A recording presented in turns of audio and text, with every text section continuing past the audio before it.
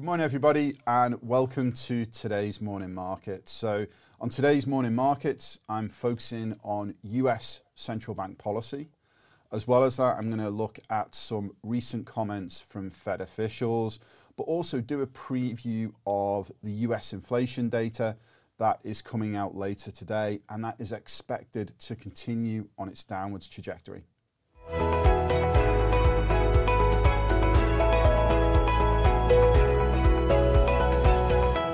Okay, so what are forecasters predicting for US inflation? So US inflation is viewed as coming down to 3.1% annual for June 2023. But what does that mean?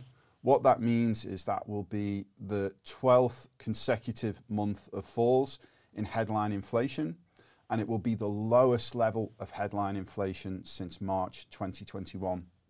If we just think a little bit more around that, why has that slowdown come through?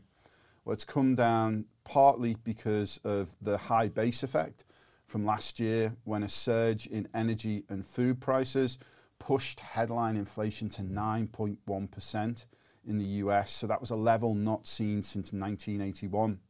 If we look at core inflation, so that excludes the more volatile components of food and energy, that is predicted to come down to 5% on an annual basis compared to 5.3% at the last monthly reading.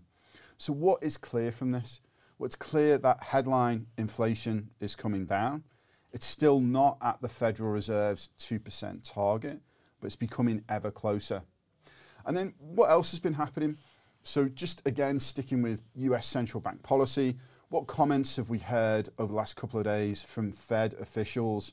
So really two officials have made comments to the press, and that would be Ralph Bostic and Mary Daly. So Bostic suggested that inflation could return to its 2% target without further interest rate hikes. And Mary Daly said that the Fed was nearing the last part of its hiking cycle. So clearly both comments are pointing to us becoming ever closer to peak interest rates.